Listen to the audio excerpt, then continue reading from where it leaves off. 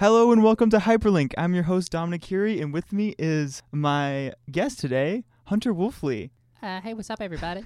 How are you doing today, Hunter? I'm doing excellent, man. How are you doing? I'm doing great. I've got a question for you, though.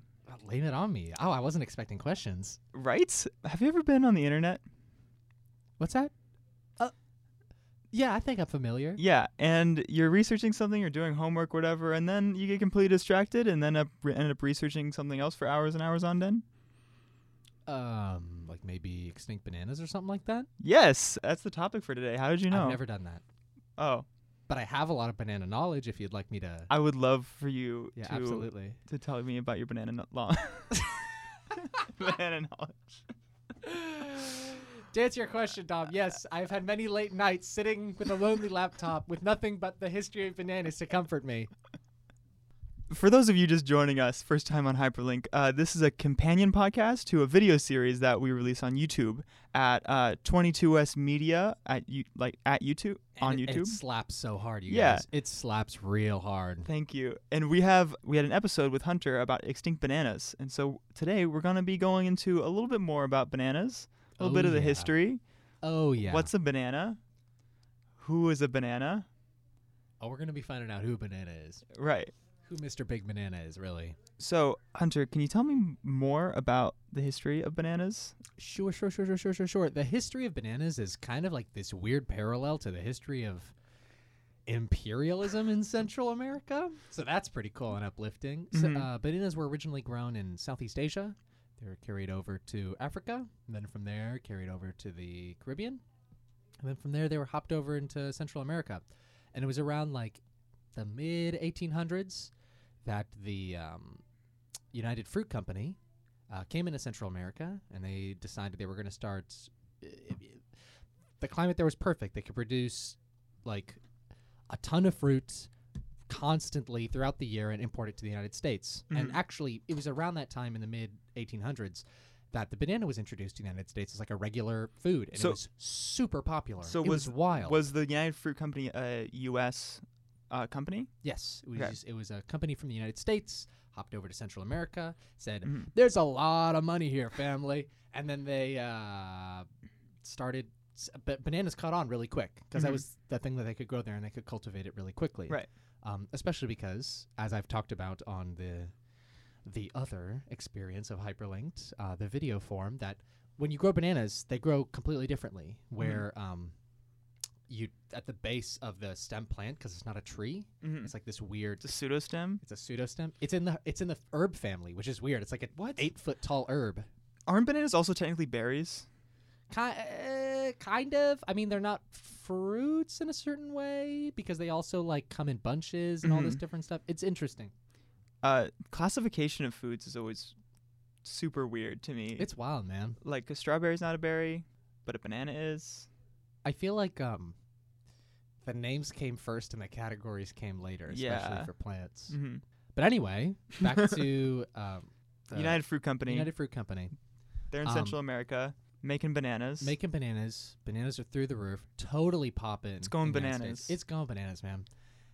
But because Central America as like a government was still developing, Mhm. and you have this giant conglomerate there soaking up all that good money, and your primary export, your primary workforce are people who are working to get bananas out the door, very quickly the United Fruit Company starts to become the government because it's running the economy and the workers. So this is actually where the term Banana Republic comes from, because a lot of the countries in Central America were essentially run by this giant, primarily banana company, as it eventually became. Today, the United Fruit Company is known as Chiquita Banana, the Chiquita Company, and the reason it's no longer a monopoly is because of Dole. Otherwise, like Dole popped up later. I mean, it was around, but it really shot up later because at this point in history, the United Fruit Company just had a monopoly. They were crazy. What did they do with their monopoly? So one thing that they could do, which was crazy, was especially in the United States, they could manipulate a lot of the prices. But of course, in Central America, when you are the government, what you have the incredible opportunity to do is say, that land's mine. Mm-hmm. For bananas. You're living there? Cool. You should be working. Get back to work. Mm-hmm. retroactively, like your family's there. Yeah. So the United Fruit Company was taking land away from people and profiting, and it eventually just became slavery. You couldn't go anywhere else. It was the only place you could make money. The living conditions were awful. You were overworked, and you couldn't get enough money to support your family. So in around the late 40s, early 50s, there was like a fire within the people that needed an outlet, and that was a group of leaders who wanted to create a democracy within Guatemala. I'm going to talk about Guatemala specifically because that is where Jacobo Arbenz comes in.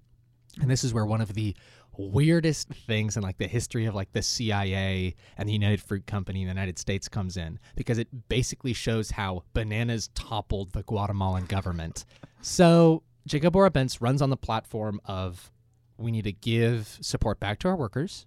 I want to start giving land back to the peasants, and I want to make it so that this monopoly that's running our government, we have a real government for the people now. Everybody loved Jacobo Arbenz. He was the first democratically elected president, leader, really, of Guatemala. And it was crazy. It was 51. Central America was changing for the better. Of course, we know nowadays it got a lot worse, and there were a lot of coups, and it's partially because what is about to happen. The United Fruit Company saw this, and they said, yeah, we don't like that. So they went to the president at the time, Harry Truman, and said... The U.S. president. The U.S. president, Harry Truman, and they said, hey, what's up, Harry? Heard you're not a fan of... Hey. He replied, and they said, heard you're not a fan of communists. We found one. We found a communist. It's the president of Guatemala. He's a communist. Get rid of him. Okay. So Harry was on board. And so he went to the CIA and he says, all right, we're going to get rid of that guy who's trying to turn Guatemala into a communist nation. At the time, there was a communist party in Guatemala, but it wasn't running the government. It was just sitting around. In the United States, there was a communist party at the time as well. So Harry Truman went to the CIA and he says, get rid of this guy, get rid of this government. And the CIA said, okay. And they created a secret codename project called PB Fortune. Why was it called PB Fortune? I don't know, man. I'd like to think it's because of peanut butter fortune. Peanut butter does go great with bananas. Yes. As does secret military coups. But Harry Truman was getting out of office. He just dropped the bomb, and he wasn't about to drop another one in the form of like deep underground military disruption. So he left, and then Eisenhower came in, and then United Fruit Company said, hey, Eisenhower, don't know if you heard about this. What? Wow, same voice. Same voice. It was that's what the people were looking for in the United States. That kind of person to be elected. Great voice. So they said, hey, Eisenhower, go get this guy. And Eisenhower said, oh, okay. That sounds about right. I'm trying to get rid of communists. So he went to the CIA. They created a new code name, PB Success, which I honestly think is a little presumptuous at this point. I get that you're the CIA and you can do whatever you want, but the first time you did this plan, it didn't go through. You can't call it we finished. But I guess they did, because the CIA got about 480 men. They went into Guatemala. They intercepted a lot of different parts of the media and the government, and they started a campaign of psychological warfare where they took over radio stations and did anti-government propaganda, anti-communist propaganda.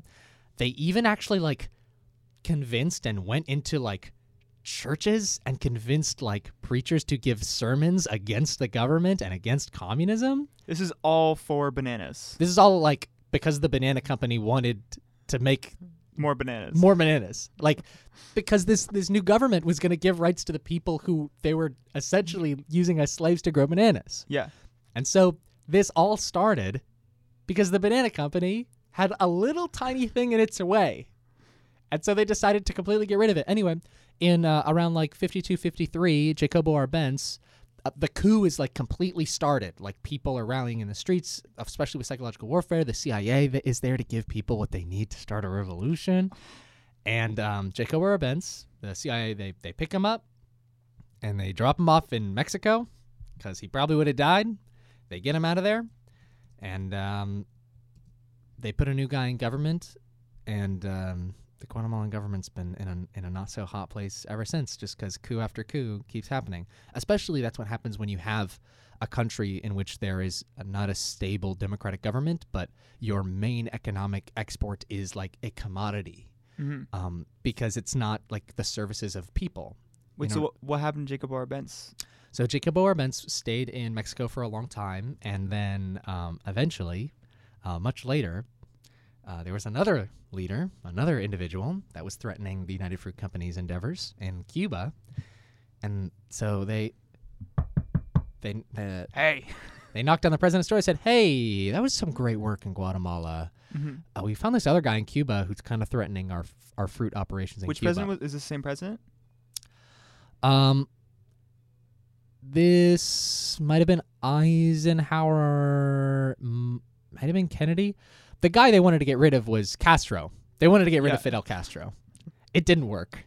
They partially funded, also back with PB Success, with that suggestion of get rid of communism, they also slipped the United States government an insane amount of money and said, if you're tight on money, we'll fund this for you. No worries, family. You can also pocket it if you'd like.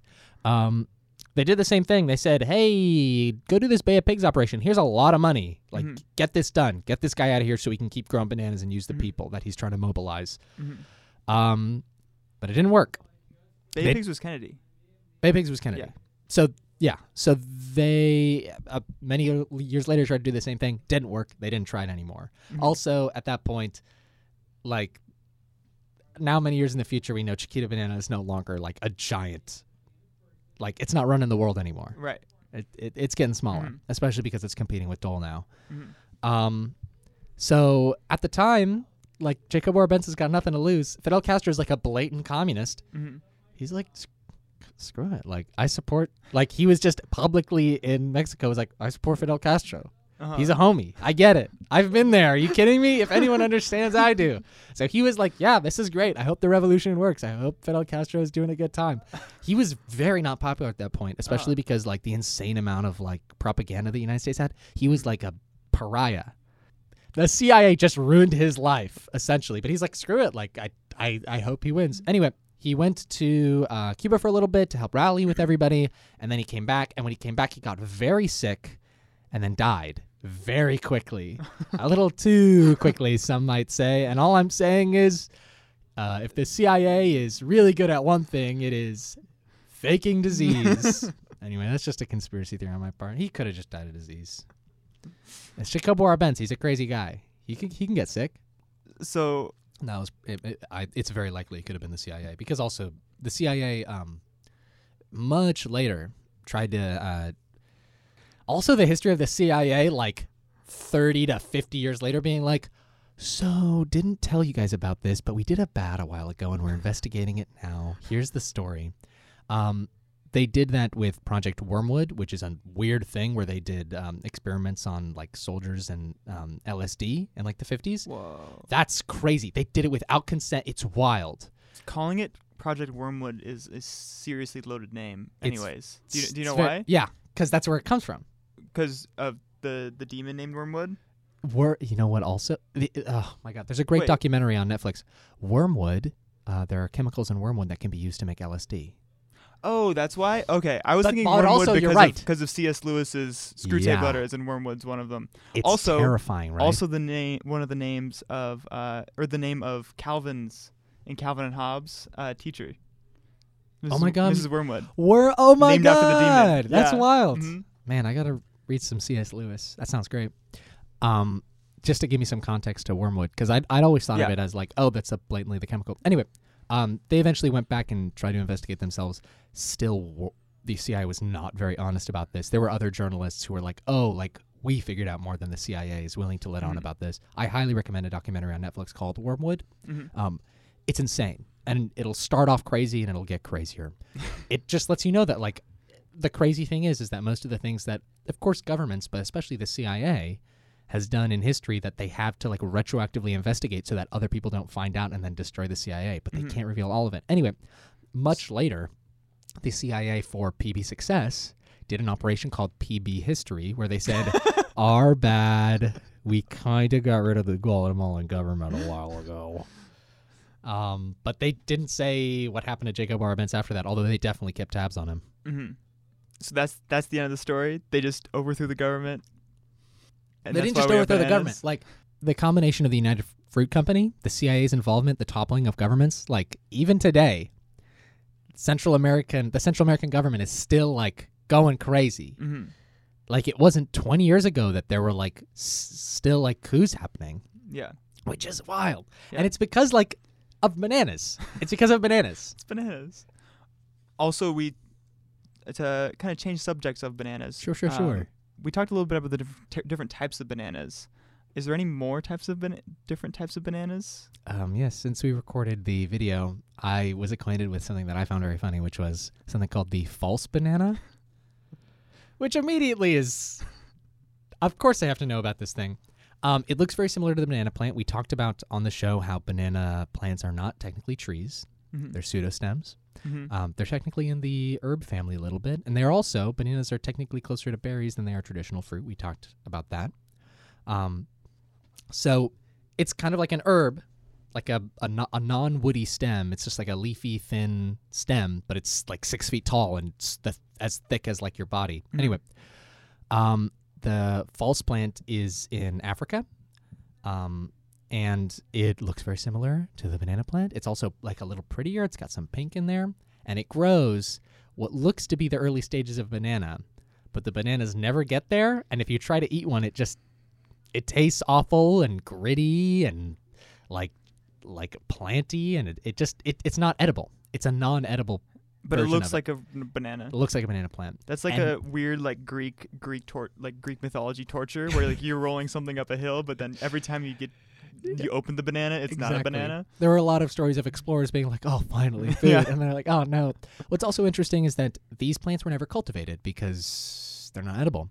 So they look like the early stages of historically what bananas were, which is when you open that up, you got these thick, black, beady seeds, which we selectively bred out of them. Mm-hmm. So it's hilariously ironic, but it's also a piece of history. It lets you know what bananas originally were. Mm-hmm. And it can show you that like these plants still grow the traditional way, which is their fruit falls off and those little seeds eventually grow into more false bananas. Mm-hmm. Whereas today, most bananas that we'd ever know about are done the weird artificial way where we cut off a piece of them, slap them in the ground. Since, I should talk about grafting in a little bit. Yeah. So if I wanted to have a banana plant, how would I do that? I can't buy a banana seed, obviously.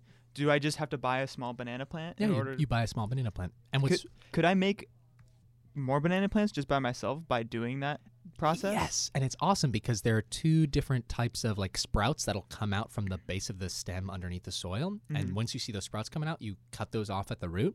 And there are two kinds. And there's a ton of videos on YouTube that you can check out, which are of people being like, how to spot. There's a great slang notation that is escaping me right now. Things like that are called suckers and growers. Like suckers are important to have to like keep on the plant and get that nutrients in the plant, but you want to cut off them growers and put them somewhere else so they can grow into a new plant. I'm probably brutally like misremembering that, but there are two types of sprouts that come out for sure. You can totally do that. A lot of people grow them in like more temperate climates, especially in like Florida. Mm-hmm. So it's like, it's easy. You can go for it. Wonderful. I do want to talk about grafting because that is amazing. And it's another like testament to like the weird other ways that humanity has found to grow fruits. Grafting is kind of a similar process to what we do to bananas. There's a lot of like when we think about growing in agriculture, there's like we usually think of like, oh, you put seeds in the ground, but that's like the smallest vein. A lot of it is a lot of different things, like how we grow potatoes and how we grow bananas is the process of like separation. It's a very generic name where you separate a part of the plant and put it somewhere else. But along that line, there's something called grafting, which is similar, which is when you take off a part of the plant and preserving the vascular integrity of the plant, the veins, you go to another plant with similar biology, and then you cut open that plant, you put both of the veins together, and then you keep it there for a long time, and eventually that base plant starts giving the new branch nutrients, and now you have one tree that is growing two fruits. It'd be like if... So it's like if you got a heart transplant, but instead of another heart, it's like entirely new human being? Yeah, like it'd be... It's crazy, and I can't think of it, but like imagine if I was really good at baseball, and so I had a lot of great muscle memory in my arm, and then you're like, oh, I'd love to have that. So you just took my arm, and now you can make excellent podcasts and shows and do great baseball. So it's wild. Of course, I don't think That's how about I think a lot of baseball skill is intelligence. I don't want to insult the baseball community on this podcast. I've already been beat up multiple times. So what's really interesting about grafting is that there's like the straight economic part of it, but there's also like an artistic community to it. And there's a guy in San Francisco. Grafting's crazy. It's so hard and difficult because you're asking a different biological system to accept a new limb. You have to like be gentle with it and really know how to do it. There's a guy in San Francisco. And I'm sure it rejects it a lot of the time, right? Yeah. Well, it's different because in our bodies like really reject outside system. Plants, it's a little easier, but it's really just about making sure that the vascular system is aligned and making sure that you aren't like completely draining the plants of nutrients on one side. Because if some fruits require way more water, way more nutrients, and you are putting it with a plant that can't support that kind of nutrients. So would it work way better with plants that are similar, like just different types of apples on the same tree, or like different types? Yeah. Like stone fruits staying on the same tree? Yes, but if you're really good at it and you're good at doing the math and you're good at figuring out like, okay, I want a stone fruit on an apple tree, that's going to require a lot more juice. That's a scientific term. You're going to want to make sure that you're not only getting like the right place in the plant, the right like height and the right location, but you want to make sure that you're you have to know the biology of plants so well that it's not just about like, oh, these are the parts of the plant. You're like, oh no, lower down to the plant is going to be an easier place to support higher juice fruits. It's wild. Yeah. It's crazy. Like you really have to know that on like a deep level. Like you have to be an expert. So there's a guy in San Francisco, and it's just crazy. He grows 40 fruit trees that grow 40 different fruits. And that's not like, cool, that's a Granny Smith and that's a all those apples are different colors. All those apples are different colors. No, it's like all these crazy different fruits, and they flower at different times, and they like grow and they harvest at different times, and it's insane. It's no longer about how do we increase the amount of harvest, but it's like what are we capable of creating? It's Frankenstein. I think to plants, this is horrifying. If there are any plant listeners, we should have a disclaimer at the beginning of this episode. But it's beautiful. It's crazy what humans are capable of doing because it completely reshapes what we think biology is traditionally capable of. What's your favorite fruit? That's a good question. I'm a big fan of the mango. Really? Yeah. I don't really like mangoes that much. I love blackberries and blueberries. What about you, man? Figs. You're a fig man? I'm such a fig guy. You know the thing where figs are like open fruits where their seeds, you know, they're open. Like on the inside, there's like a hole at the bottom. Yeah. So like little wasps crawl up in there. Sometimes, yeah. And they die. And the plant kind of digests them a little bit and they rot in there. It adds some zing. Yeah, a little flavor. The little wasp venom is what gives you that good figgy kick. Have you ever had a good fig? Oh my God. I've picked a fig fresh off a tree and eaten it, Dom. Oh, it stung a little bit. It stung my tongue because of the bees. My grandma had a fig tree, and every summer we go pick figs and just eat them all right there. Good stuff. So nice. Yeah. I have more that I can talk about. I talked to you a little bit earlier about how kind of the history of agriculture in general. Yeah. The banana is kind of only one example of like systems being affected by agriculture and stuff. Yeah. You can trace power throughout history just by looking at like the specific agricultural conflict happening at the time. There was I think an example I gave you, which was the Civil War isn't really a culture conflict, it's a soil conflict, because if the United States had like very fertile soil throughout, then we probably would have been late to getting out of slavery because slavery would have been both sides. Both sides. It would have been an economic dependent thing. Same thing for the United Fruit Company. People in the region were needed, and their land was needed, and so that's why they took over the whole country. And then if the soil was way worse and soil wasn't good in either place, then there wouldn't be as much of a clinging to slavery. Yeah. But the fact that the United States was split in terms of its soil quality, that's what resulted in the Civil War. Mhm. And we can talk about it like as a culture conflict because it was, and an ideological and an economic conflict because it was. But it comes down to really like what plants could grow. Mhm. What's also really crazy is that you can also trace how the New World, the North and South America came into the mix on like the world stage Mhm. by tracing like the history of how plants came to the United States, like coffee, for example. It's crazy. Coffee's originally from Africa, but it became extremely popular in Europe and it was imported. And it wasn't until like much, much, much later that I think in France, I think this is France. Yeah. We're going to go with that.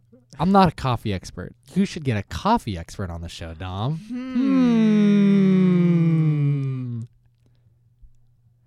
The next episode's Anyway, about coffee. foreshadowing. Yeah. Anyway, so there was a gift that was presented to a French, Polish, who knows, king? European, who cares? Sorry. I'm going to offend a lot of people on this podcast. I love Europeans. I'm sorry. No, there was a gift that was given, because this was also at a time of colonization in Africa. History is just very problematic in general, Dom. There was a gift given by one of the colonies, forced people to be a part of France. They gave essentially the king of France, Poland, whoever, they gave the king a coffee plant. People from Africa gave Like a representative of the area. They were like, here's a gift. It's a coffee plant. Mhm. And the king was like, this is crazy. This is wild. That would be like getting an animal from another planet. So he built a whole greenhouse around this thing because he's a king. Kings are kind of crazy though. He built this whole greenhouse around it and he tended to it and he cared to it. And with the coffee plant, like you could make a lot more coffee plants. And he had a general whose name was like Declieu, C-L-I-E-U. I don't know. That sounds perfectly pronounced. And we're gonna keep going. I'm gonna keep going with Declieu. I should get a clue. He went up. He was like the general. And he went up to the king. And he's like, "Hey, you should like get those seeds off that thing as quickly as possible because if we start growing coffee in Europe, we could own the coffee trade here." And the king goes, "That sounds like a cool idea, but you've forgotten that it's my coffee plant and it's my gift, and also, he's my boy, he's my son, and I'm taking care of him." But also, coffee doesn't really grow that well in Europe, right? Well, in greenhouses, yeah, sure, yeah. Declieu was a little also. He was like, "We should build greenhouses and like do this." Who knows if it would have been economically viable? I love Declieu because of what's about to happen. So I agree with him. Just no matter what. His economic idea could have been totally wrong, but who cares? Anyway, what he ended up doing is he ended up saying, "Okay, I'm about to Ocean Elevens this." The general sneaks into like the king's greenhouse in like the middle of the night. It's heavily guarded. Like everybody knows who he is. If he's caught, he's going to jail. He might get executed.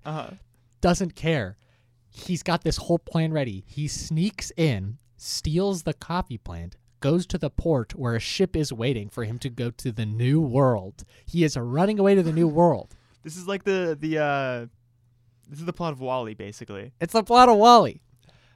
It's also the plot of most ideological, economic, and cultural conflicts in Europe at the time, where people would be like, "We want to do this," and the authority said, "That's not a good idea," and they said, "Okay, we're leaving to another continent." It's like a representative of like what was happening to power at that time. Yeah. In which running away was a great idea. Yeah. Not really. You usually would die. Which is almost what happened to this Clue guy.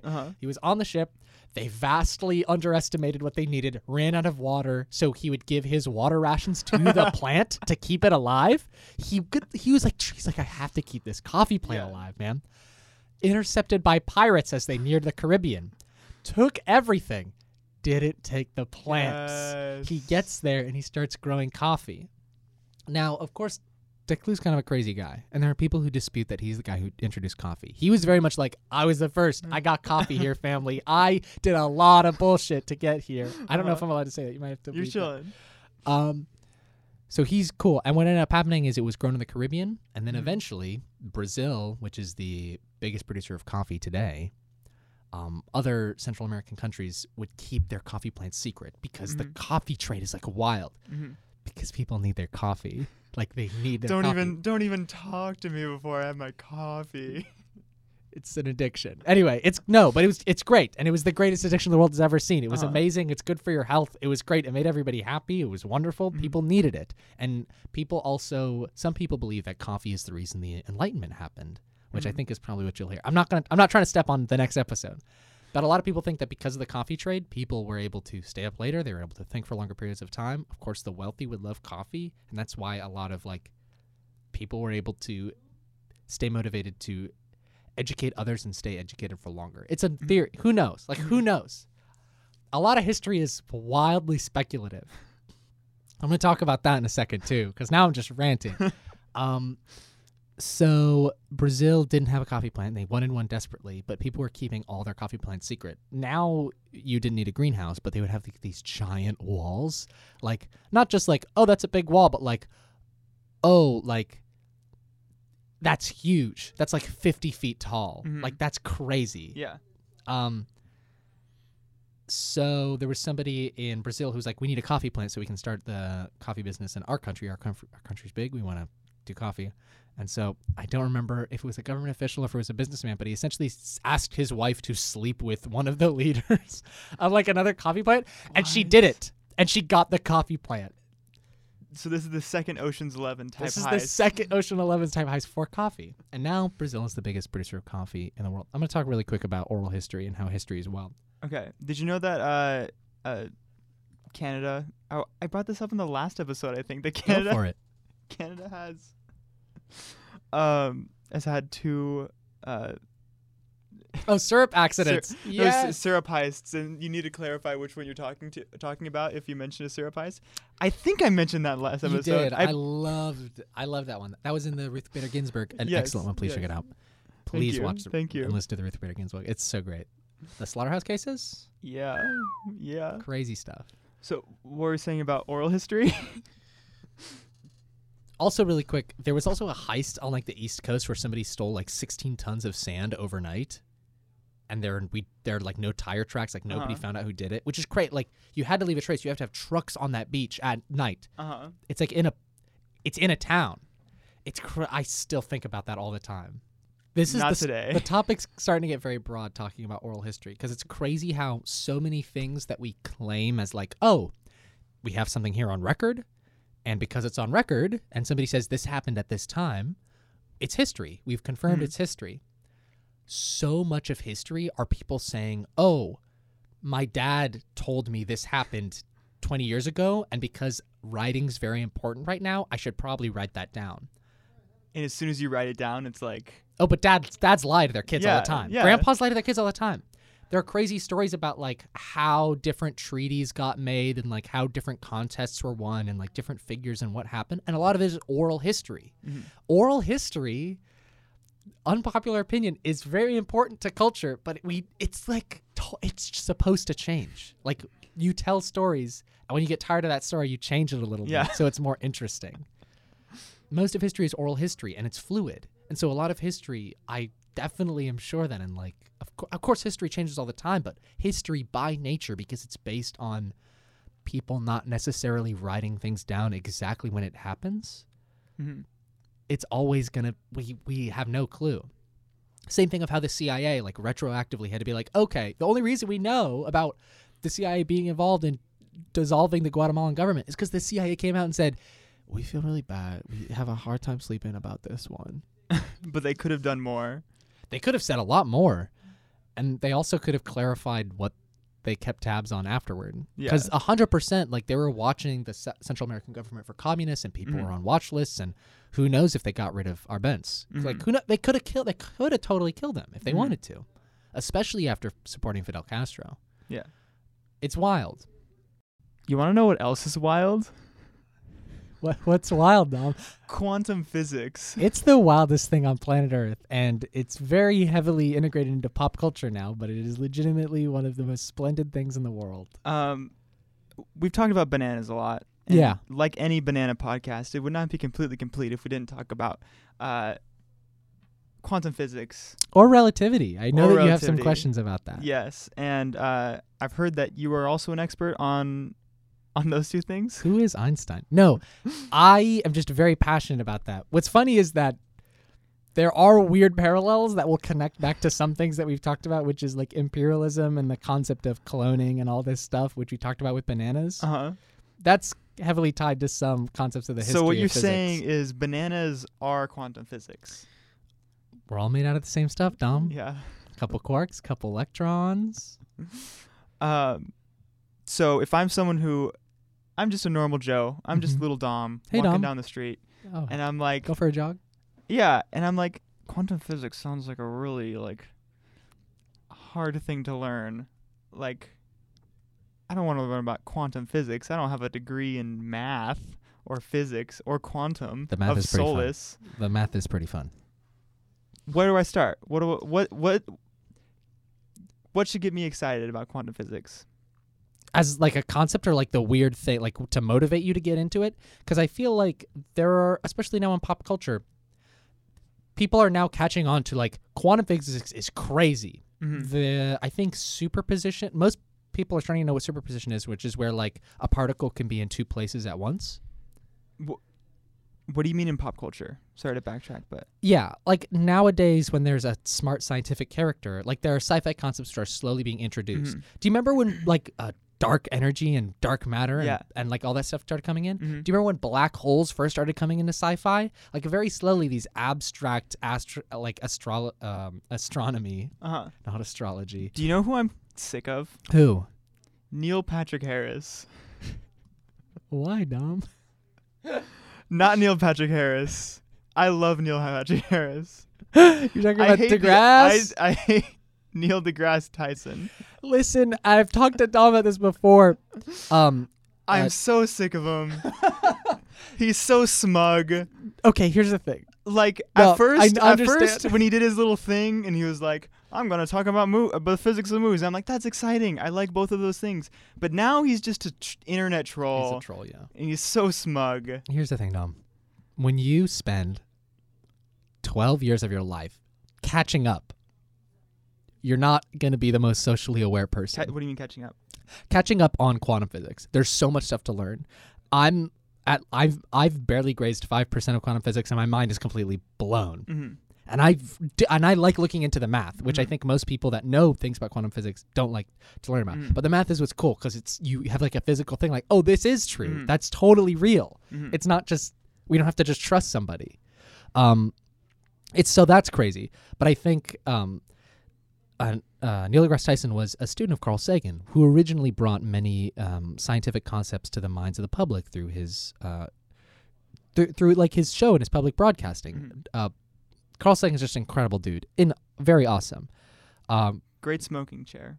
Great smoking chair. Also another great scientist who is publicly broadcasted is Richard Feynman, who he became famous and won a Nobel Prize because he created the Feynman diagrams, which was like, for a long time, explaining particle physics to somebody was impossible because it was such weird abstract concepts. And Richard Feynman, a great communicator and educator and particle physicist, came in and he said, here are diagrams where you can see what the particles are doing and how they're changing. So you're saying a podcast wouldn't necessarily be the appropriate medium for educating people about quantum physics? No, but we're going to do it anyway, Dom. Okay.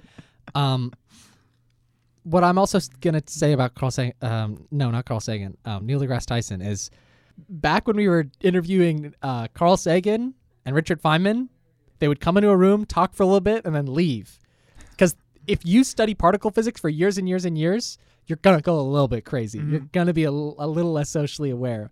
Neil deGrasse Tyson is one of those guys, but he has a Twitter account, so he can say what he wants all the time, and he's going to think some crazy things. Because if you're a particle physicist, you get to the point where, oh, I've caught up. Now we're just trying to figure out how this thing works. And you're sitting in a room for years trying to think about what to do. So, yes, he's a little nuts, and he's like very smug. He used to be fun, but now it's just like, I don't want to hear about your negativity, man. Yeah. Towards a fun thing. That's what they gotta do. They gotta get know. objective with it. I Anyway, know. we got off the rails. What are we talking about, man? What's fun about So I can straight up at the end, I'll pull up some YouTube channels which are really amazing, and they're very visual, and they're awesome, and I can highly recommend them for teaching some things about particle physics. But I think really, just don't get discouraged by how difficult it is to try to visualize this, because it's impossible to visualize, or to understand it because it's entirely counterintuitive to us. But the thing that makes particle physics so amazing is that as you learn about it, you start to realize some of the fundamental truths of the way that you see the world aren't actually how nature works. Mm-hmm. One of them, which I'm a big fan of, is quantum chromodynamics. Quantum chromodynamics is a certain type of interaction between quarks. I'm going to back up. Oh my gosh. Okay. I think everybody knows what protons, neutrons, and electrons are. We all knew that. Yeah. Those are the particles that make up all. And if you don't, get out of here. No, we all know Jimmy Neutron. Come on.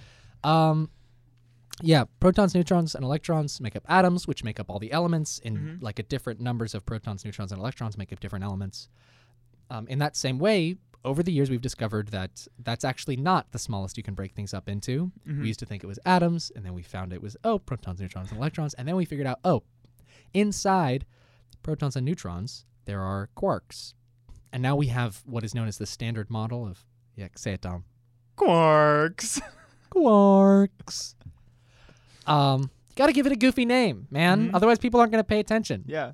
The standard model of particle physics is the different types of quarks, which in different combination create the larger particles of protons and neutrons. So a different number of quarks will either make a proton, neutron, or electron?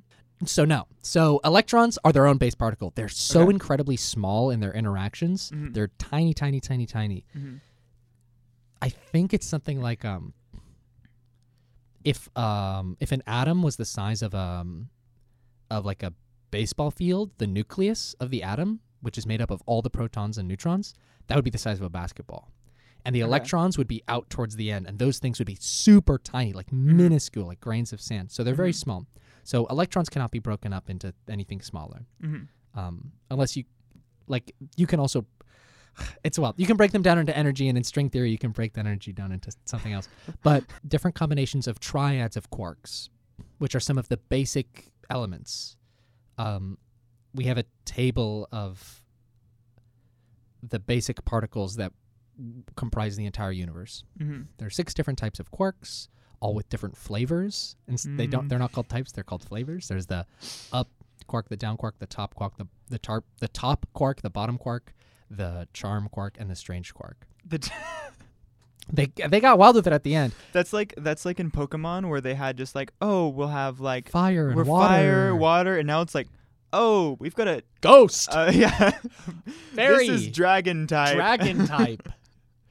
Yeah, I don't know, man. So the different types of quarks, they're named that based off of their orientation and direction, or no, top and bottom. They fundamentally interact with the other particles different. Okay. And I think once you get down to the attributes of particles, it becomes very difficult because it's just the different ways that they interact with each other and the different ways that they can pair up. You just have to think of them as people at certain points. You can have a group of people which are all people, but they all interact with each other differently. And they all have different weights, and they all have different charges, and they all have different ways. It's hard to do this whole lesson, but essentially the thing that, going back to quantum chromodynamics, which I guess I'm trying to make a case for particle physics right now. Quantum chromodynamics is within a triad of quarks, which can make up either a proton or neutron or other types of hadrons. I'm getting into hadrons. So hadrons. You know when you hear about the Large Hadron Collider in Sweden is doing something? Never mind. I guess only I do that. If you ever hear hadron, they're talking about different combinations of quarks. Okay. That make up those bigger particles, which make up atoms and other things. In those triads, they need to be in those triads. The same way that a magnet needs a positive side and a negative side. You cannot have a magnet that doesn't have a positive or negative side, right? Right. Even if you cut a magnet in half, split it down with an axe, all of a sudden those two pieces have a positive side and a negative side. Right. Magnetism itself The interaction of magnetism cannot exist without positive and negative. Mm-hmm. And so there are 4 fundamental forces to the universe. There's gravity, the strong force, the weak force, and electromagnetism. Hmm? Gravity, sorry, they're nicknamed the strong force and weak force because scientists got lazy at a certain point Okay. when we were doing stuff. Okay. Everybody knew about gravity. Isaac Newton said that, and he said there's gravity. And there's really only 2 quote-unquote charges for gravity. You either have weight, and if you have weight, you fall towards other things that have weight. The moon and asteroids fall towards other things that have weight. You know what I mean? Does that make sense? Yeah. No, I still don't quite understand gravity. Like I get the diagram of like Yeah. that you're taught where it's just like it's a sheet that's spread out and then you There drop are a bowling ball divots, on it yeah. and now things roll to the bowling ball. That but one's I always still- confused me I too. still don't It's quite so difficult. understand. Like, In the most basic sense for gravity, there are weightless objects in particle physics, which are particles that straight up have no weight. mhm, They'll fly in one direction and they'll maybe be tossed around by electromagnetism, but they're Mhm. purely weightless. mhm, But every other thing that has mass, you have that attribute. So gravity itself, if it's thought of as having, I'm going to use charge as an example, because magnets, you Mhm. either have no charge or you have a positive charge or a negative charge. Does Right. that make sense? Yeah. And that's how they all interact. Mhm. You are either a particle or a piece of matter or something that walks into the room and it has no charge, so it doesn't do anything. Or it has a negative charge, so it'll interact with things that have a positive charge and they'll be attracted to that. Mhm. Gravity, as we know it, only has one charge, and things of that same charge are attracted to each other. If you have weight, you will fall towards other things that have weight. The Earth is really heavy, so heavy things Is- will fall towards the Earth. Is the reason that that things in this room right now aren't getting pushed together only because the gravity of the the gravity of the world Earth is immense. and the friction that of the things that are on top of each other? Yes. Okay. If you were to go out into deep space and have 2 baseballs and put them about a meter apart, it would be very slow, but over the course of 4 days, they would fall towards each other. Okay. Probably around that time. I might just get schooled and be told it's 3 days, actually. Uh-huh. Anyway, but that shows you that it's very weak. If you had 2 magnets in space, that's a much stronger force. Mhm. Those guys would immediately start visibly moving towards each other and probably get to each other in like a couple seconds. Magnets are really strong. What's even more strong than that are the strong force and weak force. And that's what keeps the quarks together, coupled together inside neutrons and protons to make up neutrons and protons. Mhm. And we discovered that it was an entirely different force because only these quarks interact with each other in these ways. And the thing that blew my mind about particle physics, and there's a lot of different things about particle physics which is crazy, which are particles that act like waves, particles that can exist in one place and simultaneously not exist. And if you look at like popular Huh? media and sci-fi, like these things will occasionally be thrown in as plot devices in science fiction. Uh-huh. The same way that like dark matter might be thrown in, or like black So holes might be what thrown in. exactly are quarks? Like what are they made up of? Or is that That's the furthest that we've gotten. And at this point, we Okay. think that they're just made up of energy. This all matter, oh my gosh, we're getting off track. I want to finish up quantum chromodynamics and then hop Okay. back in. I'll actually just talk about what you're saying really quick, which is that if they find out that quarks actually are made up of smaller things, can I name them jubles? yeah, you can name them jewels. I think string theory has already labeled those like strings of energy. Okay. So, fine. but that's starting to get to the fringe of trying to explain things that we still don't understand Okay. about these particles, and about the nature of the universe. But it's just crazy the things that we still don't know. Mhm. Like we're like, that just does things the way they are. Mhm. We need another Einstein or another Isaac Newton desperately, because before Isaac Newton, people were like, yeah, things fall. Like, why would you even try to explain that? That's what it is. Mhm. And then he went and explained it. And then Mhm. everyone said, oh, yeah, Einstein, things have gravity. And light exists. Well, you don't have to explain because it's what it is. And then he dove into it. Right Yeah. now, we need another person to be like, Mhm. yes, magnetism does this, particles do this, but why? Let's really figure out the deep nature of it. Mhm. There's a great book called The End of Science, which is about what happens when we're no longer arguing about things that we can experiment on and it becomes a belief system. And we're starting to approach that age because there's a lot of things in string theory that are very difficult to prove. Mhm. And that's wild that someday we might reach our physical limit to what we can understand about the universe, and we have to come up with reasons for why particles interact. Anyway, I'm going to talk about what you said, which was what are quarks and how do they work. In those giant like hadron colliders where people say like, oh, it's going to create a black hole and all that stuff. Have you heard about that? Like in Spider-Verse? Yes. The big thing, the giant room and the tubes that go everywhere, and they go in a big circle around this giant facility, and they shoot particles at each other. And it's like an explosion in the center. Yes. So they're doing that because they're actually temporarily breaking quarks apart, and they're breaking hadrons, protons and neutrons, apart, and the quarks are free for a second, and we can observe them. And sometimes those quarks break apart into energy, and that energy comes back together and creates a new particle. One of the biggest simplifications, lies, we tell young people in school is that matter can't be created or destroyed.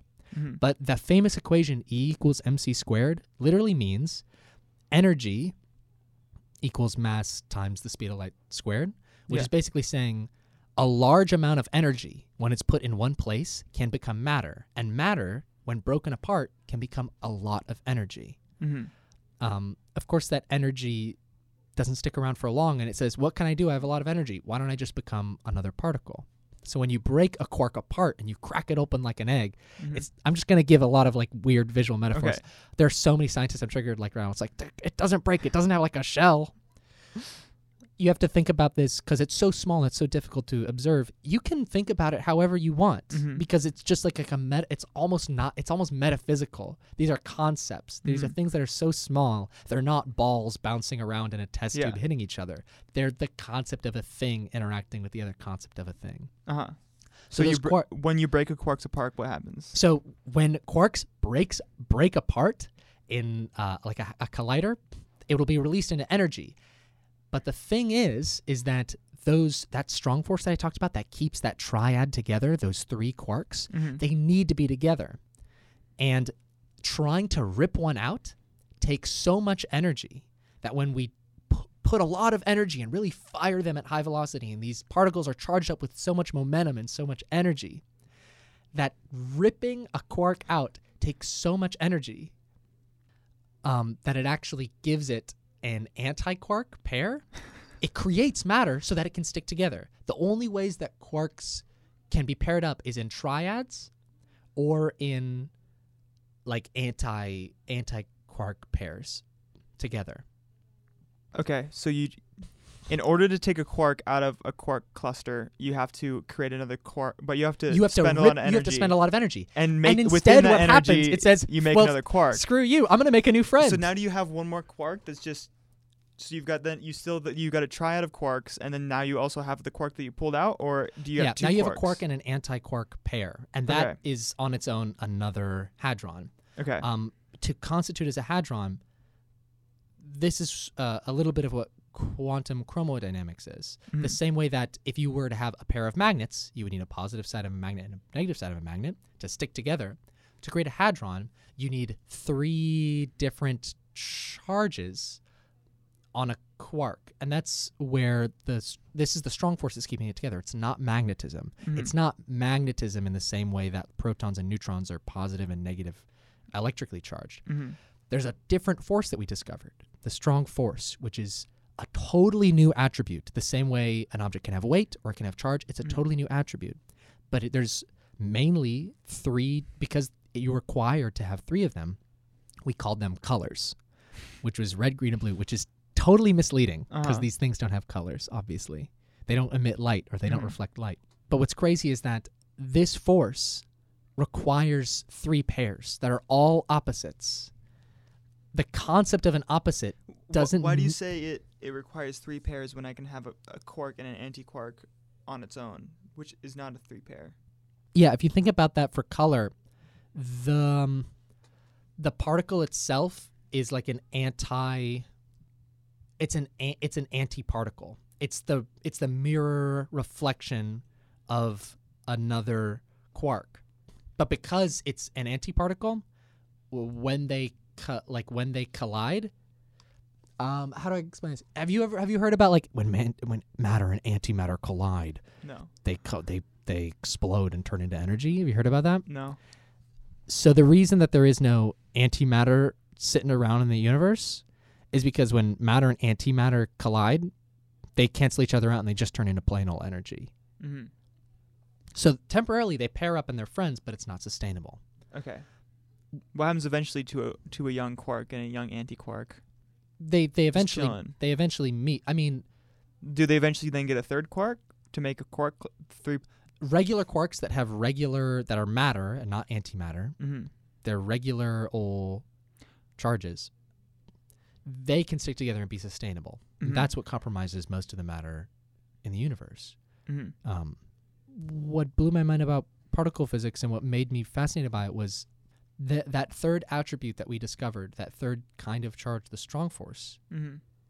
It isn't, the concept of opposites doesn't require two sides, because they all three of the quarks are equally opposites of each other. Mm-hmm. But without all three of them, it's not like two of them are opposites and then there's like a third extra thing. They're all equally opposite. Mm-hmm. And it blew my mind because I realized that our concept of opposite it's cultural. It's what we're used to. You're here or you're not here. You're good or you're evil. Mm-hmm. You're positive or you're negative. When actually, when we look at nature, that's just one side of what an opposite can be. An Mhm. opposite can be three different things. I'm so sorry that I added anti-particles into this, because then you can have a mirror reflection of something, and Right. then that can be pairs. But that's like a whole other different vein of physics that can come into the mix. Okay. Um, Would you only have a quark and an anti-quark if you were doing that process of taking a quark out of no, out of each if other? you put way enough energy into it, you could pull a quark out, and then in the process create two new quark friends, and you're like, here's okay. your opposite. Here Yeah. are your opposites. Mhm. So you can be your own particle, Yeah. which is wild. Like that's crazy.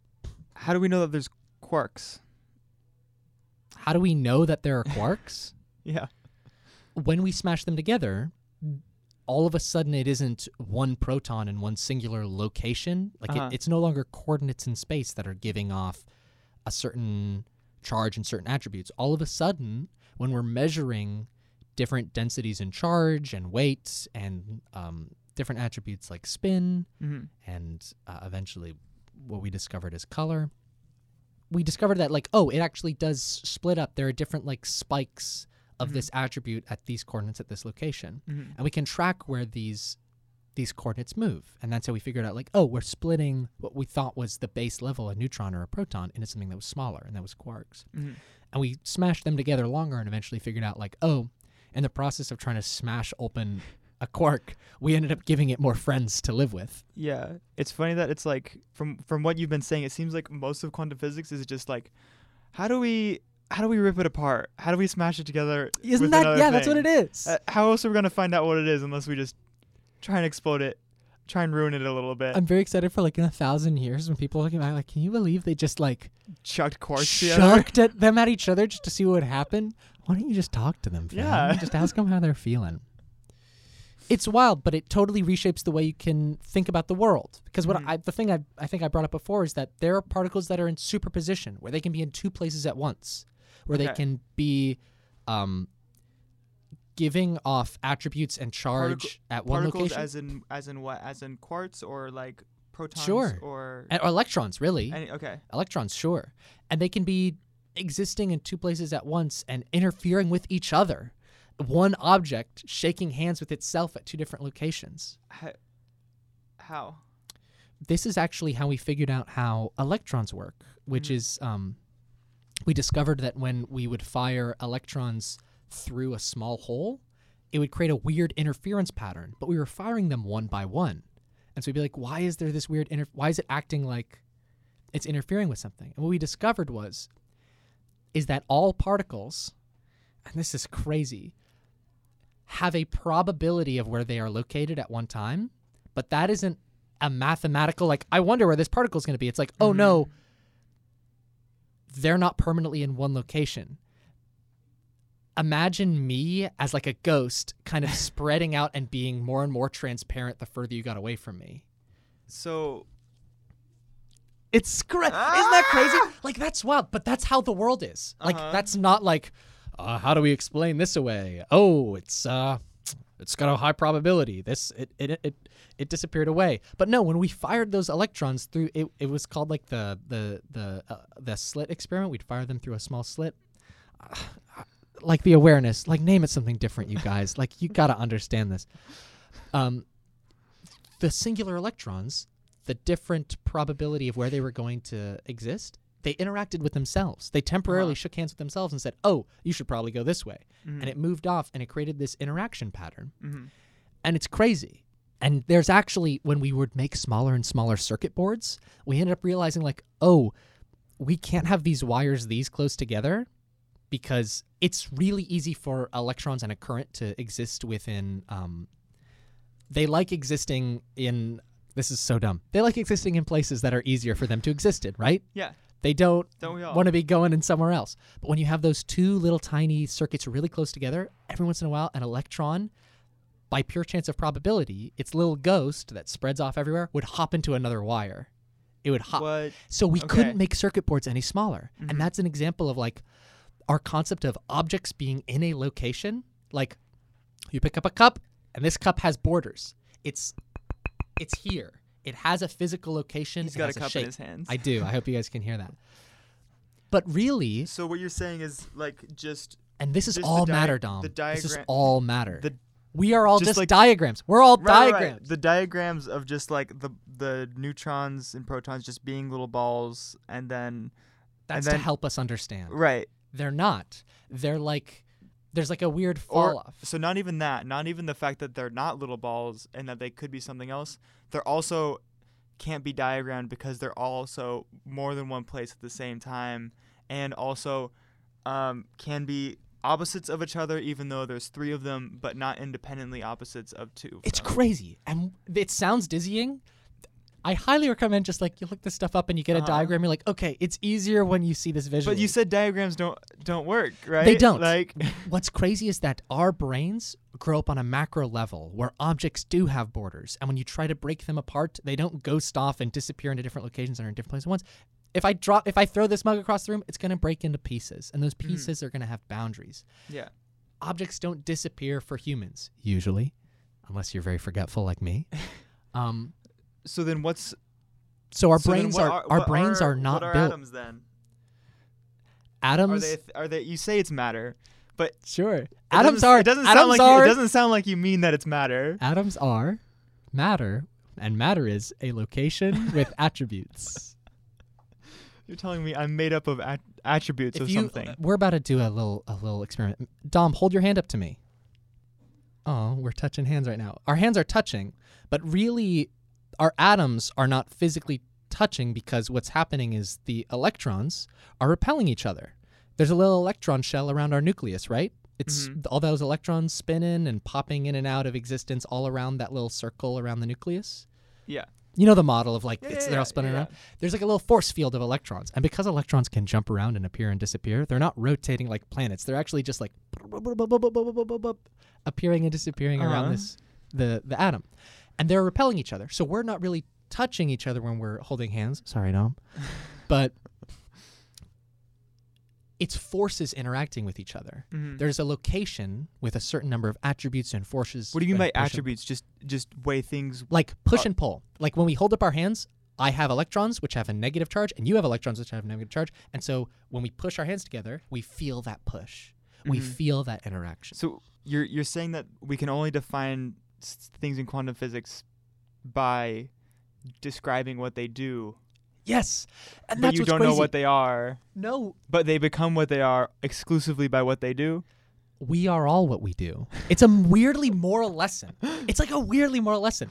All that you are is what you do, and the things inside you that exist. Like your actions become what you are. It sounds really like philosophical, but Physically, that is a plain, But- non-metaphorical statement. that's a fact. yeah. And it feels like you're getting closer to the truth of existence. And I highly recommend, you don't have to be a particle physics expert. You don't have to be Neil deGrasse Tyson, you guys. I don't want to be. Yeah. But I highly recommend looking into it because it's changed my life. It made me realize that a lot of, like we said, opposites doesn't have to mean a duality. That's a cultural thing. our concept of objects and things that we can move around, that's just because of how the way we were raised as babies. We had to come up with these rules. But the rules that we learn, whether it's from our biology or our upbringing or our society, those are just the rules that our brains had to learn to figure things out. Mm-hmm. It's what works best on a regular 5 foot, 6 foot tall person scale. That's the way you can summarize how things interact as objects and how objects push and pull on each other. And so the more you learn about quantum physics, the more you realize that you're trying to describe a world through rules that we made just to describe our regular sized world. Yeah. Can we learn more about the rules that describe our large world by learning about the rules that govern the tiny world? Because it seems like they're two completely different worlds. They are, Dom, and they are. Wait, are they two completely different worlds, or are they the same world? This is one of the biggest arguments in physics right now. So when Einstein created a bunch of equations for general relativity, how planets move and how black holes interact on a big cosmic scale, how objects interact and light interacts with each other, Isaac Newton created those equations a long time ago, but every once in a while they would be wrong, and that's because of strange ways that space-time moves on this grand scale. When we apply those rules to quantum physics, they don't work, which is crazy because it shouldn't matter if I'm trying to calculate if I've got a big thing and a big ball, if I'm throwing a big ball across the room or if I'm throwing a small ball across the room. I should use the same math, but the math doesn't work. And when you use quantum physics on a cosmic scale, it doesn't work. And so this is what Einstein died trying to do and what Stephen Hawking died trying to do, figuring out a way of latching the equations of these two fields of physics together, because math should work whether you're calculating something big or calculating something small. Mm-hmm. That's the thing that we're trying to figure out right now. And especially when we're looking at particle physics, one of the things that we're trying to figure out is our standard model of particle physics doesn't line up in a couple ways. Mm-hmm. And it can be explained using a new field of physics, which is looking into supersymmetry, which is saying that there are probably more particles that we haven't figured out yet. I don't know. There's probably more. Is there is there a difference between quantum physics and particle physics? So quantum physics describes all interactions on a subatomic scale. Mm-hmm. Particle physics is mainly looking into how those particles interact. Okay.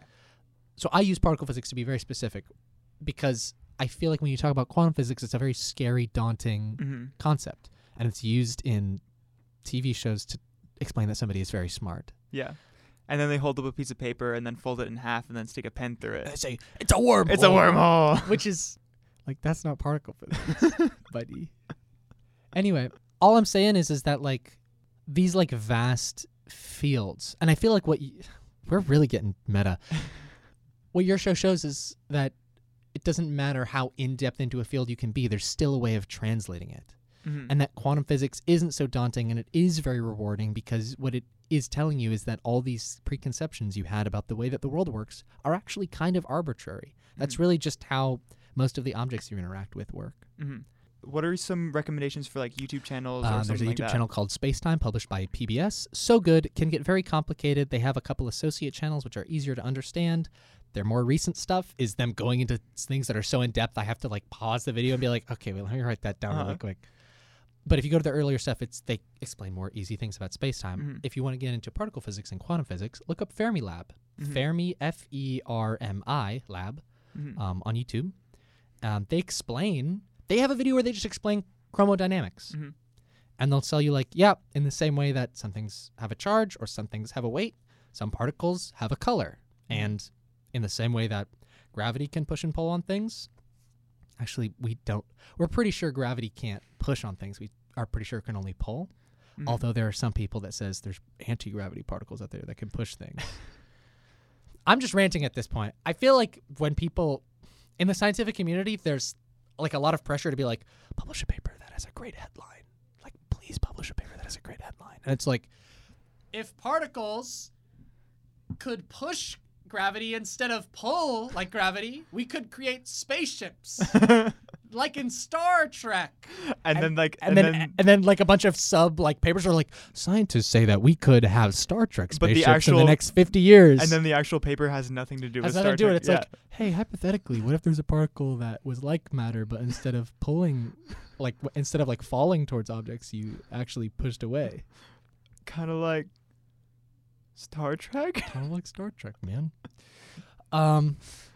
Any other YouTube channels or? Those two are great. There's Okay. a lot more, and I think another thing is that if you're ever having a trouble visualizing it, the hardest part is just figuring out the name of the phenomenon. And then once you have that, you say, how does blank work? Mm-hmm. And usually he'll have a goofy name, Mm-hmm. like quantum chromodynamics. That's wonderful. It's great. Thank you so much, Hunter. Thank you for being on the show. Didn't I start talking about bananas? Yeah, but I mean, if this show's not about smooth transitions from colonial bananas to quantum physics, then what is it? Dom, I want to talk about the Coriolis effect. Dom, you had a The question. show was supposed to end. The show is supposed to end. This is the after hours. You are free to cut You this. can go. You're You free still to cut here? this. Okay. Quickly sum up the Coriolis effect. If you're in a park and you have one of those spinny things and you put your arm out and you're spinning kind of slope and then you tuck your arms in, you move really fast. Yeah. That's because on the outside, your arms are moving at a steady velocity. Mhm. When you pull that in, that energy all of a sudden becomes the energy it takes to do one full rotation from far away. That same energy really close in could mean a lot more rotations. Because you have a smaller radius to cover. You have a smaller radius to cover, so you can spin But with the much same quicker. amount of energy. Same amount of energy. Mhm. So on Earth, if you're at the equator, you're the farthest out you can be on Earth. Right. As you move north or south towards a pole, you start getting closer to that center of rotation. Mm-hmm. So if you quickly move an object in the air, up or down from the equator, that energy of it rotating around the Earth all of a sudden will make that object move a little But bit the Earth faster. is flat, Hunter. Yeah, I didn't think about that one. Okay. So So there are two ways that we can see this for sure. One is in hurricanes, which is that the wind that's rotating at the equator, yeah. that wind, if it moves up, will move slightly faster around the Earth because it has the same amount of momentum, the same Right. amount of energy. Yeah. And so what you see in hurricanes is all hurricanes in the northern hemisphere are tripping over each other, and they all circle in one way. And then in the southern hemisphere, all hurricanes circle the other way, That's wild. which is crazy. How far of a difference does it have to be before you can actually notice this phenomenon? Or not phenomenon, but like, so if I had like a gun, like if I shot a bullet away from the equator, how far would I have to go before it starts curving? You could probably notice it, but it'd be small. The other thing is that bullets are very light, so it does Mhm. not take a lot of energy to move a bullet. Mm-hmm. If you were to move something really heavy and launch in space, like a cannon, and have a cannonball, that cannonball has a lot of energy inside it. Mm-hmm. So when it gets closer to the center rotation of the universe by going the center of the planet of Earth, Uh-huh. when it gets closer to that pole, it has a lot more energy, so you can more clearly see the difference of like something heavy like a cannonball. Mm-hmm. I'm starting to go crazy, Dom. You can tell in my voice, right? The early British were great at calculating exactly where their cannonballs would land when they would like And they take over. but they didn't know about this. No, they didn't know about the Coriolis phenomenon. effect. In fact, they probably had like the math was probably so rudimentary. It They were was just like, I guess because we're in Britain or whatever. they're just like, oh, this is the way it is. When you launch a cannonball north, like straight up north, it'll slightly move a little bit faster this way. Uh-huh. And if you launch a cannonball straight south, it'll slightly start tilting a little bit this way. Right. But they're in the northern hemisphere, so your cannonball is either moving away from the equator or toward the equator. Uh-huh. When they tried to go to Australia and take over some folks, or in Africa and take over some folks, they were launching their cannonballs, and all of a sudden the cannonball, because they're on the other side of the equator, they would move in entirely different directions. And the British are like, what is going on? Crazy. Can you imagine like the basic thing that you had to account for in your biggest weapon of all warfare? of a sudden it's swapped and they're like, What's this going is still north, right? This is still north. What is going on? It's crazy, especially because like that is the macro scale of the globe interacting with objects, like small objects. You can't launch a cannon that far. Yeah. And so it's like the example of me spinning around a thing in a park and then pulling my arms in makes sense, but it seems like that would only work on if you're shooting something From from the equator all the way to the North Pole. But a cannon shoots like Yeah. as far as you can see, basically. Yeah, which isn't that far. And it's already Already been curving. affected. That's crazy. It's crazy. And I think this is one of the biggest thing that makes me love all this stuff is that, like, whether on the very tiny scale of quantum physics or particle physics and the macro scale of general relativity, it affects our everyday lives in very secret ways. Thank you so much for coming on the show, Hunter. Thank you so much. I learned so much. A wonderful time. Thank you. Towards the end, my brain started melting and I started using the wrong words. It's all good. Thank you so much, man. Yeah, I will have to have you back. Oh, I'll be back. Yeah. Especially when I realize everything I said today is wrong. Just kidding. But thank you for listening to the show. Check out our companion videos.